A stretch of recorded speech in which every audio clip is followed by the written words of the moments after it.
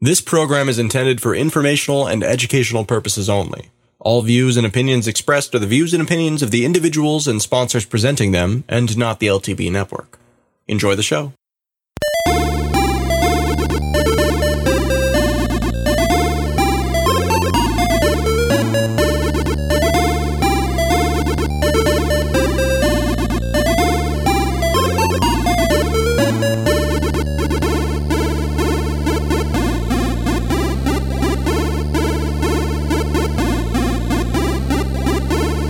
This is Sex and Science Hour with Brian Sovereign and Dr. Stephanie Murphy.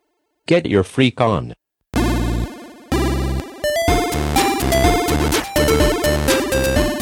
This is Sex and Science Hour, Episode 7. Welcome to the show. Yeah. I'm Stephanie, you're Brian. Of course.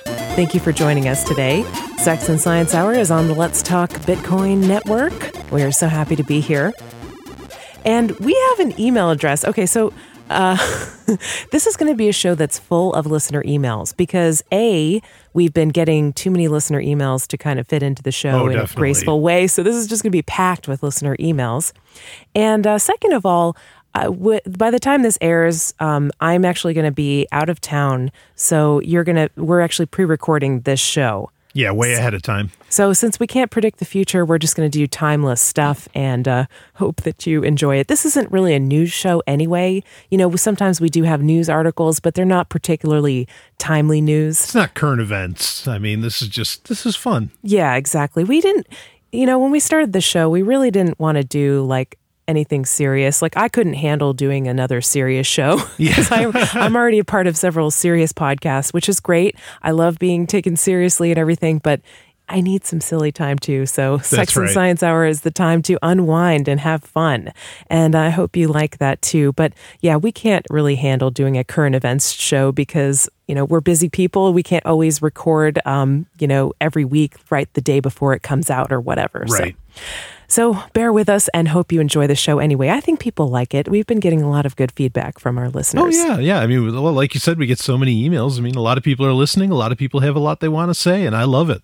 Yes. Even if they disagree, I love it. Even if they disagree or even if they have complaints, that's fine with us. And right. This first email that I want to talk about is a complaint. So brace yourself, Brian. This is a theme that's been coming up on the show a lot. He starts off by saying, and this is from Steven. And he starts off by saying that he freaking loves our show. So thank you, Steven. We freaking love you too. Yes, we do. But then he says that it sounds like he was really excited to listen to the episode which we had titled Sadoji Nakamoto, where we talked about your friend who had posted on Facebook that she was a Doge millionaire. And we were very skeptical of that claim because the market cap is only like $70 million. So right. She would have to have a lot of Doge. Hence, then she would have to be Sadoji Nakamoto, the creator of Doge. Right. Which isn't really the creator of Doge. No. I don't know who it is, but it's not Sadoji Nakamoto. It's Bill that was just a joke. Yeah. Anyway, go ahead. Bill Gates? No. Not even. No. Bill Doge? Anyway, so he was listening to that episode and he was really excited because he is part of the Dogecoin community. But he said that the time we spent discussing Doge was very disappointing. Our statements were rooted in ignorance rather than truth, almost like the way that the mainstream media covers Bitcoin.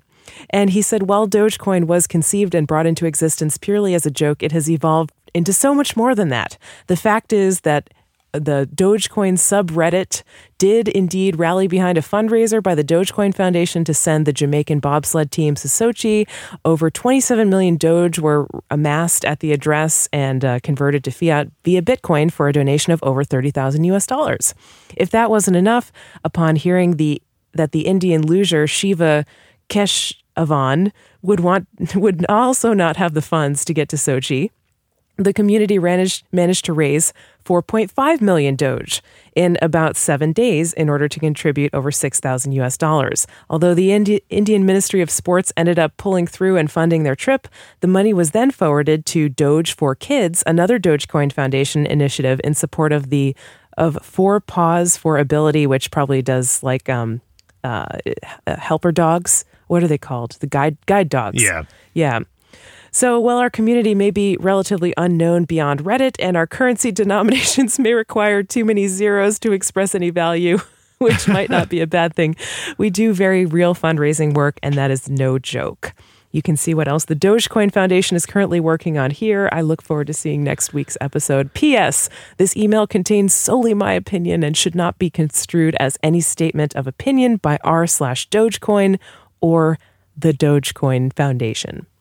There's a Dogecoin Foundation? Yes. Okay. All that sounds so nice. And it's so nice. Yes, I agree. And Stephen, we're sorry. Okay, perhaps our statements were rooted in ignorance. However, I'm going to defend being skeptical of everything because when I hear an article that says, "Oh yeah, we sent the Jamaican bobsled team to the Olympics," that sounds like BS. I mean, it sounds like a joke. Well, it sounds like a movie, which it was. Right. We've heard this movie before, right? Exactly. And so I was, I thought, okay, it must be a joke before that. And we actually tried investigating this. We couldn't find a video. We couldn't I barely found a video. Yeah, I mean, we couldn't really find much that verified it. So, in the spirit of being kind of skeptical of everything and not trying not to be too credulous, lest you get fooled, scammed, or made to look like an idiot, we decided to err on the side of caution and not believe the story. But perhaps he's saying it's really true. But, I can't believe, I really, I feel so bad because if this is all true, then you have my highest respect. Please make no mistake. Good but for you. I still don't know that even any of that's all real. You think he's making up the whole email? I don't know because, you should have seen, like this one friend of mine, you should have seen what she wrote up. And a whole bunch of people that don't know anything about Bitcoin, let alone Dogecoin, were like, wow, how did this happen? And they weren't joking around. I know who they are. These people are in their 60s, and they have no idea what she's talking about. Some of them were younger though, and they still didn't know what she was talking about. And she just kept playing it up. And that's part of the fun with Doge, I guess. Yeah, and continuing with her, her play, she said, yeah, we even sent a Jamaican bobsled team and all this stuff. So and it was mixing up with things that weren't obviously not true. That may be true and that clearly aren't. Mm-hmm. Yeah. But I just, with the whole Dogecoin thing, I don't know what to believe. I avoid it. Yeah, it's one of those things that makes me say I don't know what's real. I mean, I'm going to say right now, I'm willing to say, yeah, they did do all that fundraising and that's great. Thank you so much. It's really important to do cryptocurrency charitable projects and I really value them. Thank you, Doge community. And they are cool. Like they're fun. They make funny tweets and haha, cute memes and so forth. To the moon. That's great. And they have raised the awareness of cryptocurrency. Totally. Sure. I mean, I give them credit for that and I'm totally willing to credit and I'll believe that story, if he says that's true. I don't think I would donate to a fundraiser to send the Jamaican bobsled team to the Olympics because I don't want to get scammed, there's a certain amount of self-protection involved in kind of the skepticism of not believing stuff because you don't want to look like an idiot. You don't want to get fooled, right? But I'm trying to understand that one, okay? To sending the Jamaican bobsled team. Why do something that sounds like a joke if it's not a joke? Right. If the Bitcoin community wouldn't get behind that, why would the Doge community, because the Doge community, I assume, is a very small percentage of the Bitcoin community. Mm-hmm. Okay. And in fact, they're like the next level because, they're very much into the crypto stuff and all that. And I have a hard time believing that the Jamaican bobsled team would interest them at all. I don't get it. I don't see the Bitcoin, you know what I mean? I don't see the Bitcoin community being, rah-rah Olympics, rah-rah sports, maybe that's just my aspect, my view. That's your two Doges. Yeah. Well, he did send links in his email, so we'll put the links in the show notes and everything. So he's got some stuff to back it up. So Stephen, thank you for your email. Thank you for not writing off our show because we were perhaps a little ignorant or a little bit cautiously skeptical about Doge. We did try to research it, but we're busy. We can't verify every single claim that we read on the internet. So we appreciate your thoughts. And Brian, did you hear that China, speaking of ridiculous stuff, China has banned QR codes, buying stuff with QR codes? I heard which something is bad about for this. Bitcoin. So the idea is that, when people scan a QR code, for anybody who doesn't know, is like a barcode, but with your phone, you scan this funny looking square and it tells your phone some information. And, it is possible that sometimes Bitcoin addresses or other payment information is encoded in those, and you would scan it to pay. Or, you could do virtual credit card type thing, which uses QR codes, which is apparently there was some company in China who was saying that they're going to do that. But they were concerned that sometimes QR codes could contain like some scammy information or take people to a fake website or somehow scam them out of their money or steal their info. Sure, I could see that. The way they can just like outlaw an image. Yeah, that's nuts. Is Can you scary. believe that? It's just like that's a pretty big area of free speech to be just bringing the hammer down on, Right. QR codes, sure. You could say anything you want with a QR code. Maybe you could encode some scammy information that was meant to defraud people, but the fraud is the thing to worry about, not the QR code. It's just another example of sort of a blanket ban on a certain technology that is neutral and can be used for a lot of different things. And they say, oh no, it could be used for bad, so we're going to ban everything. Yeah, all it really takes, there's a simple fix for this as far as for Bitcoin goes. Mm-hmm. It's as simple as you just create, you use a technology like Google Translate where it can accurately read, words, and thus it could scan, instead of a QR code, it could just scan the physical address, as it is, and then just input that into a wallet, on the phone. Somehow I doubt that people are just going to say, oh, okay, I'm going to stop using my Bitcoin wallet. I'm going to not use the QR code. Somehow I doubt that that's actually going to happen. That's not happening. The virtual credit card thing, this is happening with like gift card companies like Gift and eGifter. Well, a virtual credit card could be more secure than a real credit card. I think so.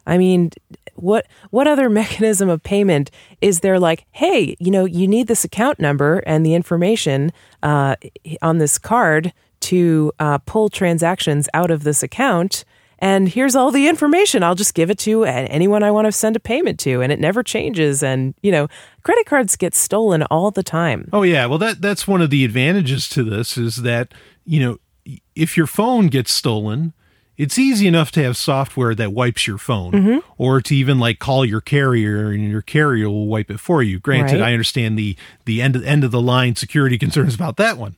But, if someone steals your credit card, they've got a, you can wipe your phone pretty instantaneously or your phone can be locked. Yeah, but as to where your credit card is not locked. Yeah. You got a PIN number, but that's normally for debit functions, not credit functions. Yeah. So this is a huge leap in security, in my opinion, to the good, doing virtual credit cards. The security solutions are going to be technological, right? They're not going to come from just banning it. The solutions that bring greater security are also going to be technological. So remote wipes on phones, right, and defense software that will tell you whether you're really visiting an actual website, and SSLs or certificates and all that crap. So, the solution is not to bring down the hammer. But the good news is that I don't think people will actually stop using QR codes anytime soon. No, or Bitcoin in China. They won't. And this is a meaningless, because like I said, you could just like as Russia easily banning Bitcoins. Fine, you ban QR codes, then you'll just have the number for your credit card and the info on the screen, and you'll use that, and you'll just scan those numbers, instead of an actual QR code. QR codes just make it neat. They just make it easy. I use them for virtual business cards and stuff. That's a useful use of a QR code. Yeah, but there's plenty of ways to still do the same tech, the same virtual credit cards and all that without QR codes. This isn't going to stop anything. In a much more secure way. Sure. So speaking of people being taken to websites that they may not have expected, there must be a lot of people getting defrauded with porn QR codes in the southern U.S. in the Bible Belt. No. Because apparently some analysis has shown from Pornhub, which is one of the biggest porn sites in the world, that there are the the Bible Belt region of the U.S. has the most hits as far as Pornhub viewers. What? The majority, and actually it's the most hits in gay porn. So Pornhub reports that the majority of states with a high percentage of gay viewers is in the South. Okay, now you see, look, Satan has to work extra hard in the Bible Belt. Okay, that's Must what's be working going on. overtime, right? He is bringing on the gay white man that. Oh God! Yeah, we saw an article from a church saying that the white homo demons were coming for people. Right. And anyway, the point about this is I think it's ironic, right? Because these are places that are generally considered to be kind of culturally hostile to homosexuality and bastions of conservatism. Bastions of religious conservatism, which is, very much against homosexuality. And there are lots of people there, more than average, in other regions who are watching gay porn. So how many of those people are closeted? Does he protest too much, right? What is that line? Doth he protest too much? Yeah, he who does protest too much, right? Yeah. The hypocrisy just never ends with this kind of thing. I bet Pornhub fudged the numbers. You think it's a conspiracy, those Brian? Packers. I don't know. I mean, it would be convenient for this, progressive atheist to have this statistic, but I mean, to me, it's just sad because people should be able to come out of the closet and not feel shame about what they like, no matter where they are. I agree. Let's get to that world. That's where I want to live. More coming up on Sex and Science Hour.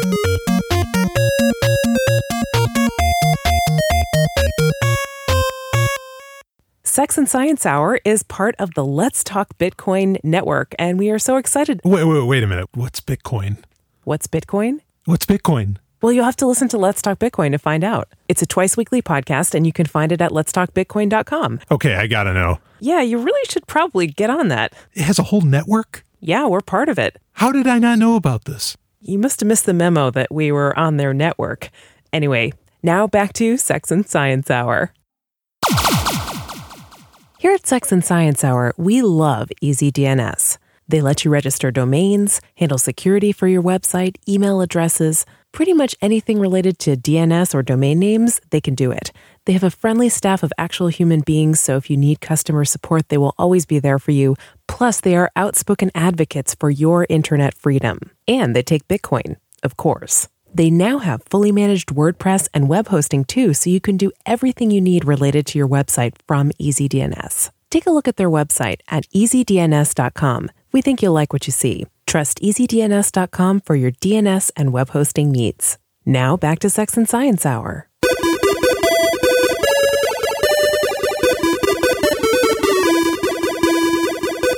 This is Sex and Science Hour. Welcome back to the show. I know it's got to be everybody's favorite hour of the week by now. I hope so. I mean, some people probably are not going to like some of the things that we talk about, and you can't please everyone, okay? You're a sucker for trying.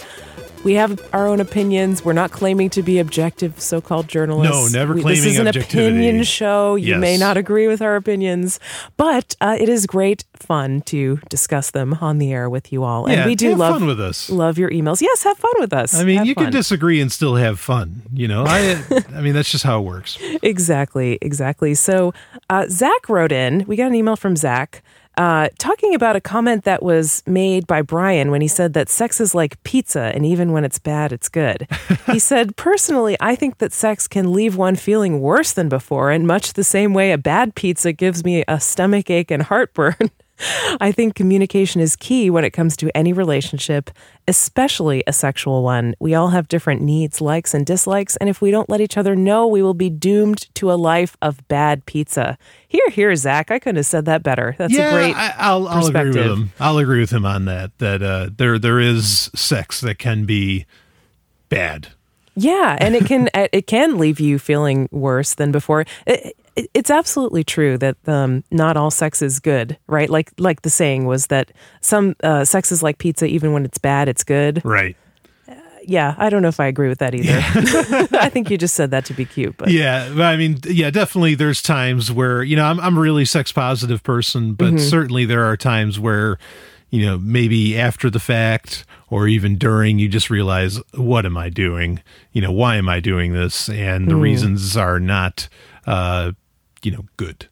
Yeah. So how do you recover from that? How do you come back from a sort of negative sexual experience? I mean, of course, now we're getting into an area that might be kind of a downer, which is that, of course, not all sex is consensual. People can be forced into it. And that's, sure, that's going to take a lot to come back from. And sure, it's going to take some conscious effort to heal from that, especially if it's on abuse or whatever.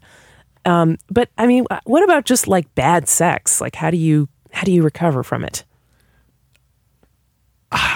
I can't speak from experience. You've never had a bad experience. I'm sorry. All right. That's a fair answer, Brian. That's a fair answer. Zach also said he really appreciated our show because it's refreshing to hear people talk in a relaxed and honest way about sex and matters thereof. So, and that's the best thing I like to hear. I like to hear that. Yeah. He says, I wish it was more commonplace in our society where sex is such a taboo subject to speak openly while gratuitous violence is practically shoved down our throats as a necessary fact of life. Wholeheartedly agree. It is one of the most annoying things that in... Oh, the double standard in movies and TV, show a nipple or some pubic hair and, oh my God, it's rated X. We can't let the children see this. But, blowing people up, body parts strewn everywhere, Saving Private Ryan and so many other violent movies. It's all fine and good. It's PG-13. Yeah. I mean, the fact that a lot of military men are praised as heroes, and then prostitutes are degraded. Oh, yeah. As being the slime of the earth. Well, that doesn't make any sense. When you go to a movie, it even starts before the movie because they have ads for the military and National Guard before every movie. Oh, yeah. I don't think that's one of the reasons I don't go see movies in theaters, because there is just so much military worship. Yeah. And then people will say, oh, but, in the movies there's so much sex. It's like, well, yeah, but hold on. Like, depending on the rating of the movie, like they literally in these, because you have to take the movie to the MPAA where they essentially judge, okay, what rating is this going to get? And they count the humps. Literally, like they. Well, you got to have standards, Brian. Right. They scrutinize the sex so much, as to where with the violence, very little scrutiny. I mean, it depends on how many organs get shown or how much to bits a person gets blown away. I mean, the scrutiny doesn't even compare to. It's like, okay, the sex, we got to count the humps. How many people have sex in this movie? All this stuff, when there's no regard for body count in a film. It's a double standard. It's annoying. Yeah. Well, I mean, I agree. Like, it does desensitize you when you constantly see violence in film and TV. And that's really sad, because I think a lot of people are walking around very, very desensitized to violence in the US here. And the really, for me, the worst part is the combination that often happens. The combination of sex and violence. Like glamorizing the violence, yeah. Yeah, or that sex is a reward for violence. Oh, yeah. When they're diametrically opposed actions, completely, in my opinion. Now, people want to say, oh, human nature is this, and we can have that conversation if someone wants to email about that. Okay? We're just as close to bonobos as we are to chimps. Exactly. That's what people claim. Oh, humans' closest relatives, chimpanzees, and they eat each other and rip each other's arms off. Well, we're just as close in terms of genetics to bonobos, and they are completely nonviolent. And in fact, they have sex for fun and bonding among the tribe. It's a social act. It's not even for them. Their primary purpose of sex and erogenous actions are social, not reproduction. Oh yeah, it's definitely not reproduction. I think there are other kinds of monkeys too. I want to say it was like rhesus monkeys or some other kind of monkeys that actually will like the monkeys do this kind of version of prostitution where the female will have sex with males who will like groom her and brush her hair. Wow. Yeah. Isn't that interesting? Prostitutes. Those dirty monkeys. They're going to burn in hell. Selling for sex. Yeah, I guess because prostitution is not natural, of course. We need to stop it by forcing them into church. Yeah. See our last show for that. Yeah. It's called the oldest profession for a reason. Anyway, Brian, there's a study that's come out, speaking of the children and protecting the children from anything that might hurt their sensitive eyes and ears. There's a study that's come out about parenting and happiness, which I thought this was really interesting, actually. And it looked at the question, does having a baby bring more fulfillment to parents? And if so, how do mothers and fathers see their roles in raising the child? So this study was by the Pew Research Center, a big mainstream research organization. You could probably criticize some stuff about their methodology, but let's just say they had a large sample size, that it seems to be true. And what they found was that couples with children versus couples without children were just as happy. So I think that's pretty cool. I mean, so what that says to me is having a child does not necessarily, make you happy unless perhaps you wanted to have one. Okay. And not having a child doesn't make you unhappy. That's kind of a popular myth, isn't it? It's like if you don't have children, you're going to be unfulfilled. Right. We had somebody comment to us. So you and I are together and we are child-free by choice. This is a conscious choice. We do not want to have kids, and we've thought a lot about it and come out with that decision and are happy with that. We had somebody post to us on Facebook that if you don't have children, you're just turning food into poop. You have no purpose in life. I'll never forget that. So, Brian, do you feel like you're just turning food into poop with no meaning in your life without having children? I feel so fulfilled. I feel great. Like to me, there are a lot of things that I would like to do in my life. And there are things that I want to do and that I want to have a chance to experience and work at and master and so forth. And having children just doesn't fit in with that. I like children. I respect them. And I think they're people, which is more than some people think about them. Yeah. But I just don't want them. Yeah. The things I wish to do in life, the things I do in life are antithetical to allowing me to properly take care of a child.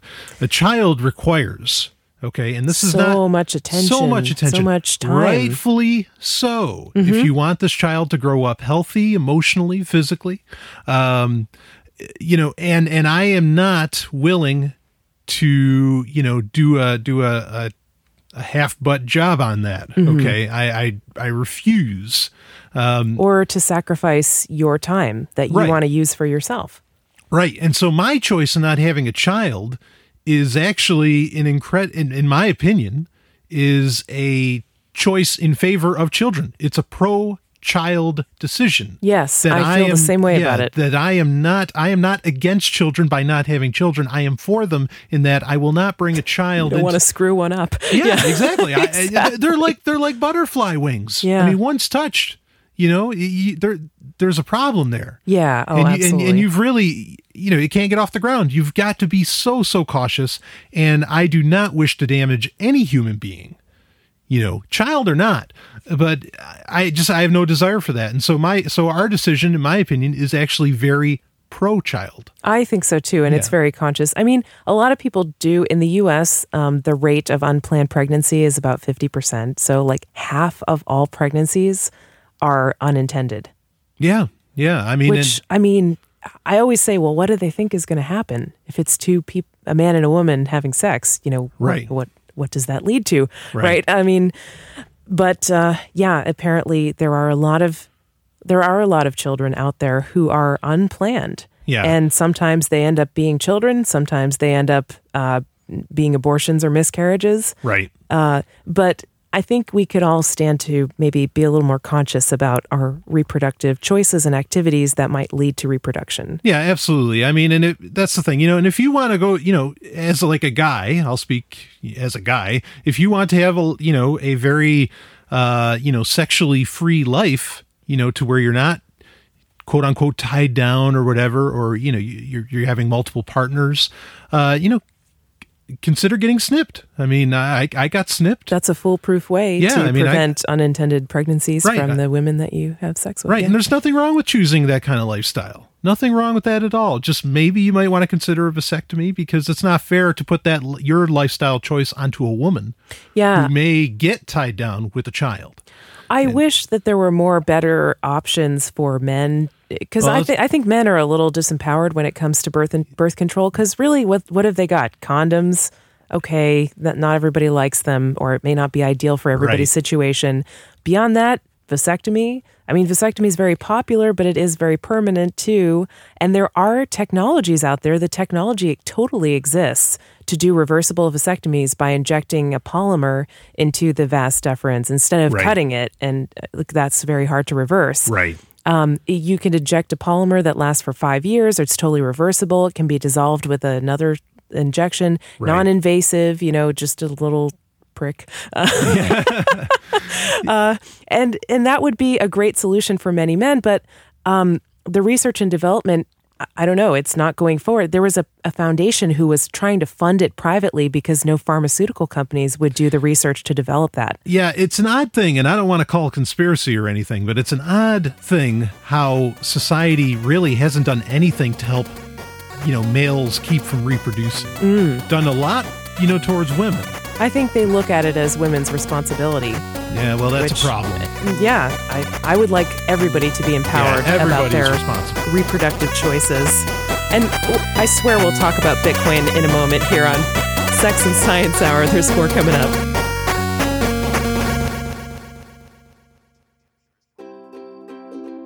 Sex and Science Hour is looking for sponsors. We do our best to do an entertaining show that is heard by thousands of people each week. Do you have a project, business, product, or service that could match our audience's interests? Let us know.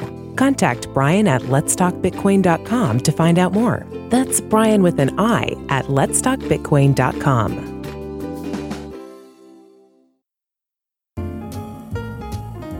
Here at Sex and Science Hour, we really appreciate your support. We've received tips from listeners, not just in Bitcoin, but with other altcoins. Those are always listed in our show notes in case you want to send us a tip, which we thank you for very, very much.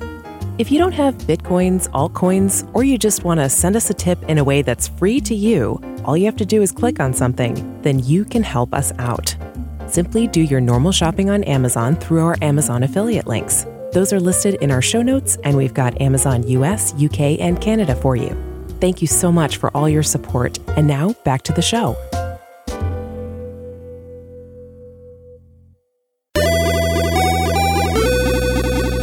This is Sex and Science Hour. We've been talking a lot about sex and a little bit about science this episode. And I think now it's time to talk about Bitcoin. Maybe we should have called the show Sex, Science, and Bitcoin Hour, but that didn't really flow. Yeah, then it doesn't have the great acronym of SASH. Yeah. Sex and Science Hour. I SASH. love that. SASH. Yeah, it has that sachet. Sachet. Anyway, we are on the Let's Talk Bitcoin network, and a lot of our focus, part of science is technology, of course, and part of technology is Bitcoin, something we're very excited about, right? We should have called the show Sex, Litecoin, and Science. Then it would have been slash. That's good. You keep on thinking of those acronyms, Brian. That's pretty clever. Yeah. I have to say I like that. But I want to talk about decentralized exchanges, because that's been something that a lot of people have had on their minds lately in terms of virtual currencies. We've seen all kinds of big problems with the big centralized exchanges like Mt. Gox, of course. But not just Mt. Gox. Of course, there have been a lot of exchanges that have had funds seized, that have had hacks, that have had customer withdrawal issues. And Mt. Gox is probably the most famous, but there certainly have been others. Right. And in a world where we now have a currency, a virtual currency, that allows us to send payments anywhere in the world without asking anyone permission, and just send money as easily as you would send an email to anywhere, why, and it's done in a decentralized fashion, of course, why do we have so many centralized exchanges, which are central points of failure and regulation and theft and all the other problems that come with centralization? Well, I mean, as to the question of why, I think this is actually a problem in the cryptocurrency world, is that a lot of the cryptocurrencies, Bitcoin included, are just finding out a way to transpose the legacy banking system or legacy financial systems, not necessarily banking, into the digital realm. And they're trying to do it in a more efficient way, maybe in a trustless way. They're trying to be a slightly better JP Morgan. or Right. Bear Stearns. And that's unfortunate, because the exciting thing to me about blockchain technology is that it eliminates those. It has the potential to eliminate those structures. Mm-hmm. It has the potential to eliminate those institutions. And I say, do it. Mm-hmm. You know, I mean, there's so many institutions that like let it go away like slavery, because it in many ways it's not very different. You know, in I that it entraps wholeheartedly people. agree. Yeah, and so let it go. So these centralized exchanges, I think it's just, you know, maybe this is just part of the evolution, you know, of the financial system of digital economies. I think it is. I think that's Yeah. inevitably where it's going. A lot of people have been working on decentralized exchanges for Right. several months now, and Right. we're starting to see some of them come to fruition. So, I mean, as a roundup of that, we've got, of course, Next, which has built into its protocol a decentralized exchange. It's a prototypical one. I mean, it's pretty simple. Yeah. You can't do grand, impressive things on it really yet, but, you know, it definitely has the potential to evolve into that. Yeah, and it's the first one out there, pretty much, for Yeah. what it is. Just a couple days before we're recording this show, we also had Mastercoin, who launched a distributed Yeah. distributed exchange, DEX, Yeah. a distributed exchange. They've got like a video tutorial up, and they've got like a software that you can download, do distributed exchange of master coins. We also have this company MetaLayer, who's really, I'm really excited. They don't have their product out yet, but apparently they have a lot of the code laid down for it. And I talked to Jonathan Terrell from MetaLayer, and he explained how it's going to work. And that was the one I was actually most excited about. That seemed like the most concrete. It was well laid out, solid, very well thought out. And I like that. What else? What other Well, I think distributed BitShares exchanges? could do a lot of this stuff. Of course, it yeah. could actually do it really, really well. As far as, because BitShares will allow, I mean, Next and Ethereum, they allow for this too, to some degree, to where they can attach to anything. But BitShares has definitely got it going on, as far as, you know, they're more or That less is like a ready to big go. central perk of BitShares is their decentralized exchange. That's their first project, their first Right. DAC, right? Right. So, you know, that's exciting. There's plenty of people. I mean, it's here. It can be pulled off. It's just, for most people, it's in testnet. Apparently Mastercoins is not in testnet, but I'm not clear on that. It's sort of, It's like a half and half. I mean, it's live, but it doesn't seem like it's very super well established. And you can still, they're testing like a web wallet that they're developing, and they've got Right. a test server for that. But yeah, I mean, it's live, but it's new. That's Right. basically the bottom line. Yeah. I mean, Next, their asset exchange is on the testnet. You know, that's not live yet. It beat everybody Ethereum's to in the punch. testnet. BitShares, do they have anything you can Well, test Ethereum's yet? barely testnet. Nothing Yeah. against Ethereum. I'm just saying. That's- Right. yeah. It's not ready yet It's for not prime there. time. But what about BitShares? I mean, do they have anything that you can actually use at this point? Or Well, they at least have the system that you can start buying into, which I guess you could say you can do with Next, right? And Mastercoin. But, I mean, you have BitAngels, or not BitAngels. Oh, the Angel Shares Angel with Shares. BitShares. And BitShares PTS. Yeah, I mean, it's really interesting. I would say that if one distributed exchange is good, then more than one distributed exchange is even better. Well, we don't yeah. want it. We don't want all the traffic to be centralized, even if it's on a distributed exchange. Yeah, I mean, and right? I even like I interviewed Brian Page, and he said, "Look, there's room From BitShares. and he said, look, you know, there's room for all of this." You know, for all these different companies, there doesn't just have to be one, which is interesting because I haven't heard the other company, like I'd never heard Mastercoin say that they're okay with competition. BitShares has. I've yet to hear really Ethereum say that either. But I think they've said that. Maybe they have, yeah. I've heard them say that. I think. yeah. So, but I mean, but I guess the only advantage with BitShares is that you can actually claim a stake in it right now. Right. And like for what it is, as to where these other guys, you know, they still gotta like have it out there and prove it, you know, that's what they're doing, because it's not all they're doing. It's where it's like with BitShares, it's kind of all they're doing. Right. Is a distributed exchange of sorts. I mean, it's Well, not do you- all. It's so complex. We're moving into a totally new world. The legacy system is going away. That's what I was gonna bring up. Do you think in 6 months all the trading is going to be taking place on decentralized exchanges? Because I can kind of see where that's going, but it may take a little while for people to get used to that idea and to get comfortable with it, because they are used to doing trading on centralized, like they're used to the New York Stock Exchange, right? Yeah, I don't know if it'll be in 6 months, but in pretty short order. I could see this really happening and taking off. I mean, even Ethereum, when Ethereum gets launched, it's like a year before you get anything out of that. Right. According to the last understanding I've had of how that's going to work. So there's time. This stuff's going to take time, but it's in place, which is incredibly exciting. Yeah, I think that's really cool. And I can't wait to see what else takes place on distributed exchanges. I mean, it opens up a whole new world for all types of financial trading, but also for, exchanging of like services and connecting people with one another across the world for exchanges of services, maybe through like a proxy or something like that. Yeah, absolutely. In fact, you know what? I'll go out on a limb if you're open to me being really please. Far out. I'm open to This it. is the first time I'm ever going to say this on an audio recording, is that I think... and people are probably going to email me like crazy saying, "Oh, you don't understand Mastercoin, or you don't understand Ethereum, or whatever." And maybe we don't understand them too well. Maybe not. Hard to understand. Maybe not. I'm a pretty smart guy, but maybe I don't get it. Anyway, the limb I'm going to go out on is that the way that decentralized exchanges and a lot of these ideas like Ethereum Next and BitShares are talking about, and I love them all, is that they may actually eliminate what we know of as money.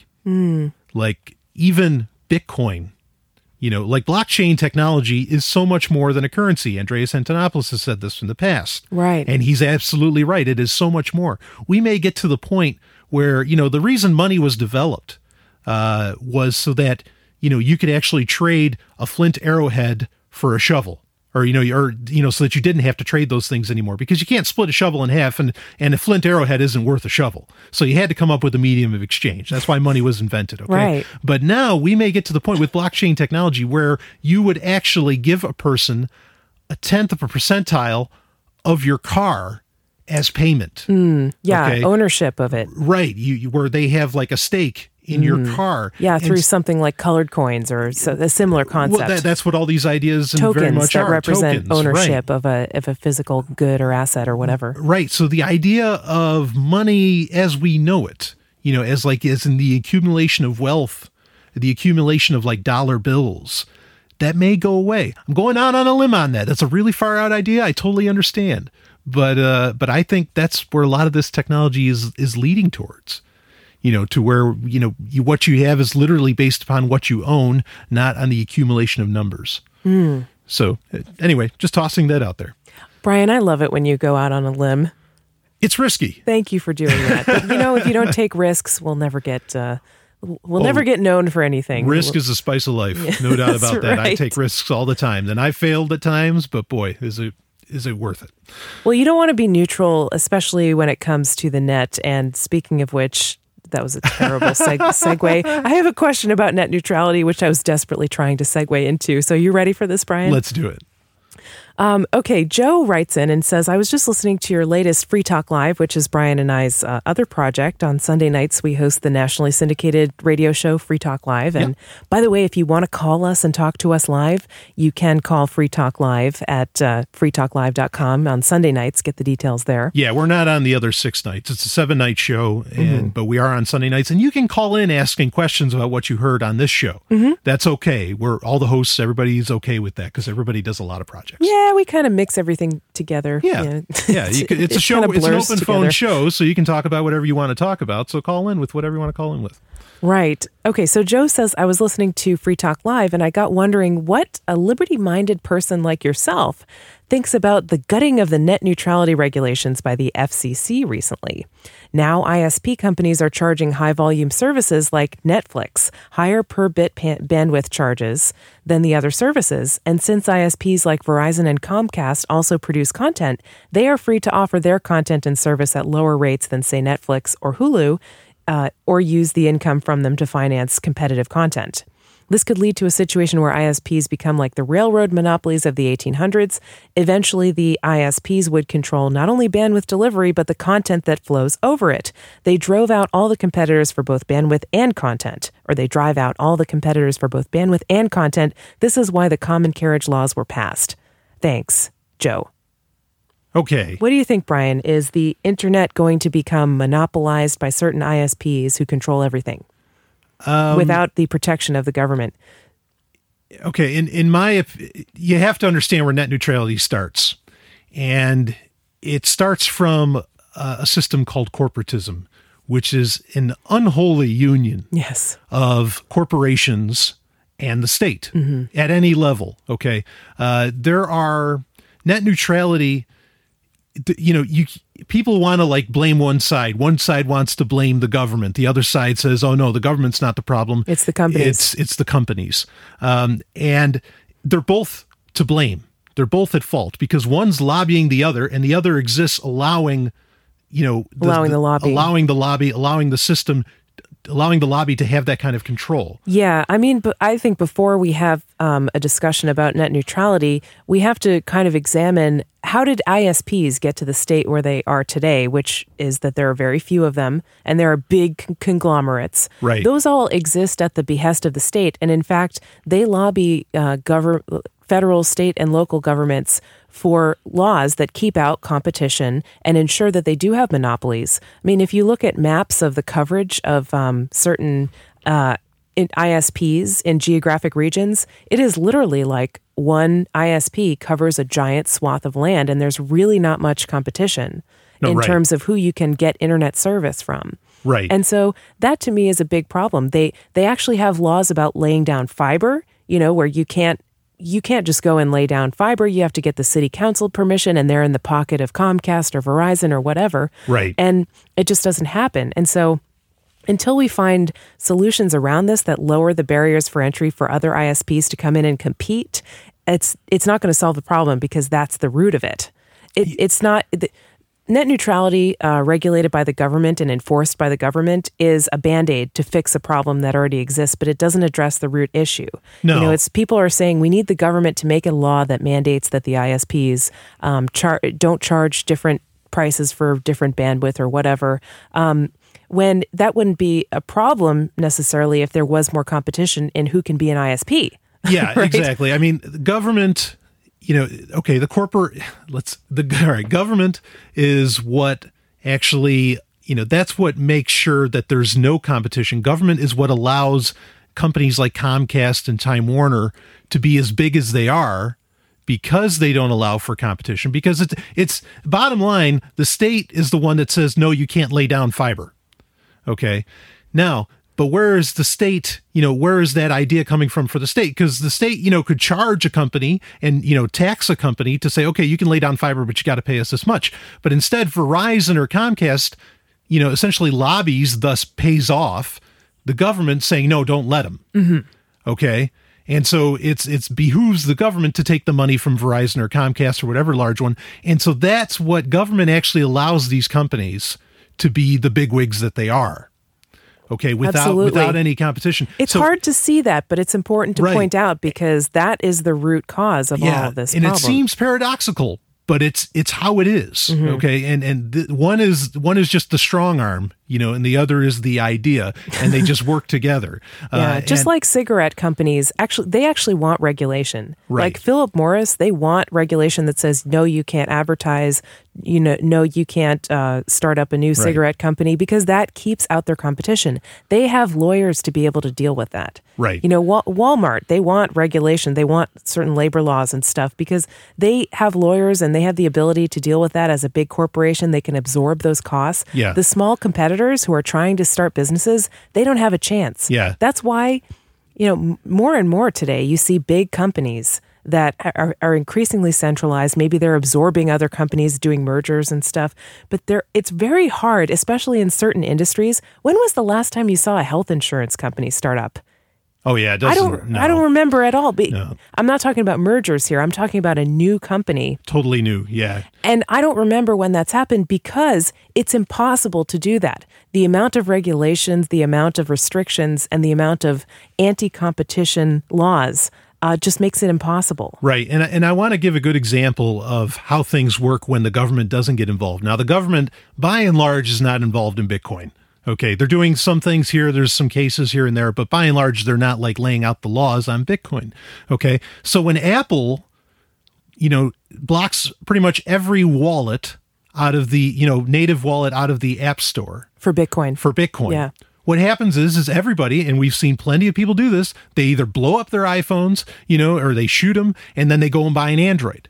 Okay, because the government isn't saying to companies, you have to support Bitcoin, the choice is allowed to happen. Okay. And that's a good point. Yeah. And Apple, doesn't become like this monolithic thing, even though it is in other ways. But this is just an example of what happens when you don't have the force of government to back the decision of a company. Okay, because what can happen is that could you ever even imagine government saying to phone providers you have to support Bitcoin? I mean, they would never do that either. No, that's not going to happen. Even when, be careful when you ask the government for regulations that supposedly benefit you, because usually the government is not acting in pro-consumer ways. They're in the back pocket of corporations, and they're going to make laws that favor them, not that favor you. Yeah, absolutely. And the other point that a lot of people are missing is like, well, okay, yeah, but we're in this present world. The government has to do something about this. The government has to keep them from being able to do this multi-tiered internet that Comcast is talking about. They can. This is the thing, is that they don't need the net neutrality laws to do it. The FCC can regulate wireless transmissions. Okay, right now, and they don't, and they won't, because they're all buddy-buddy with these corporations. All right, and so that's the thing, is that like you're wanting to come up with a law to solve this. The FCC can already do it all, pretty much. Okay, because how many people still run on the hard line of Ethernet? Nobody does that. Most computers, laptops, and everything sold today are being sold without Ethernet ports on them because everything's wireless. Right. Okay. And so, sometimes I wish I had an Ethernet port. Yeah, me too.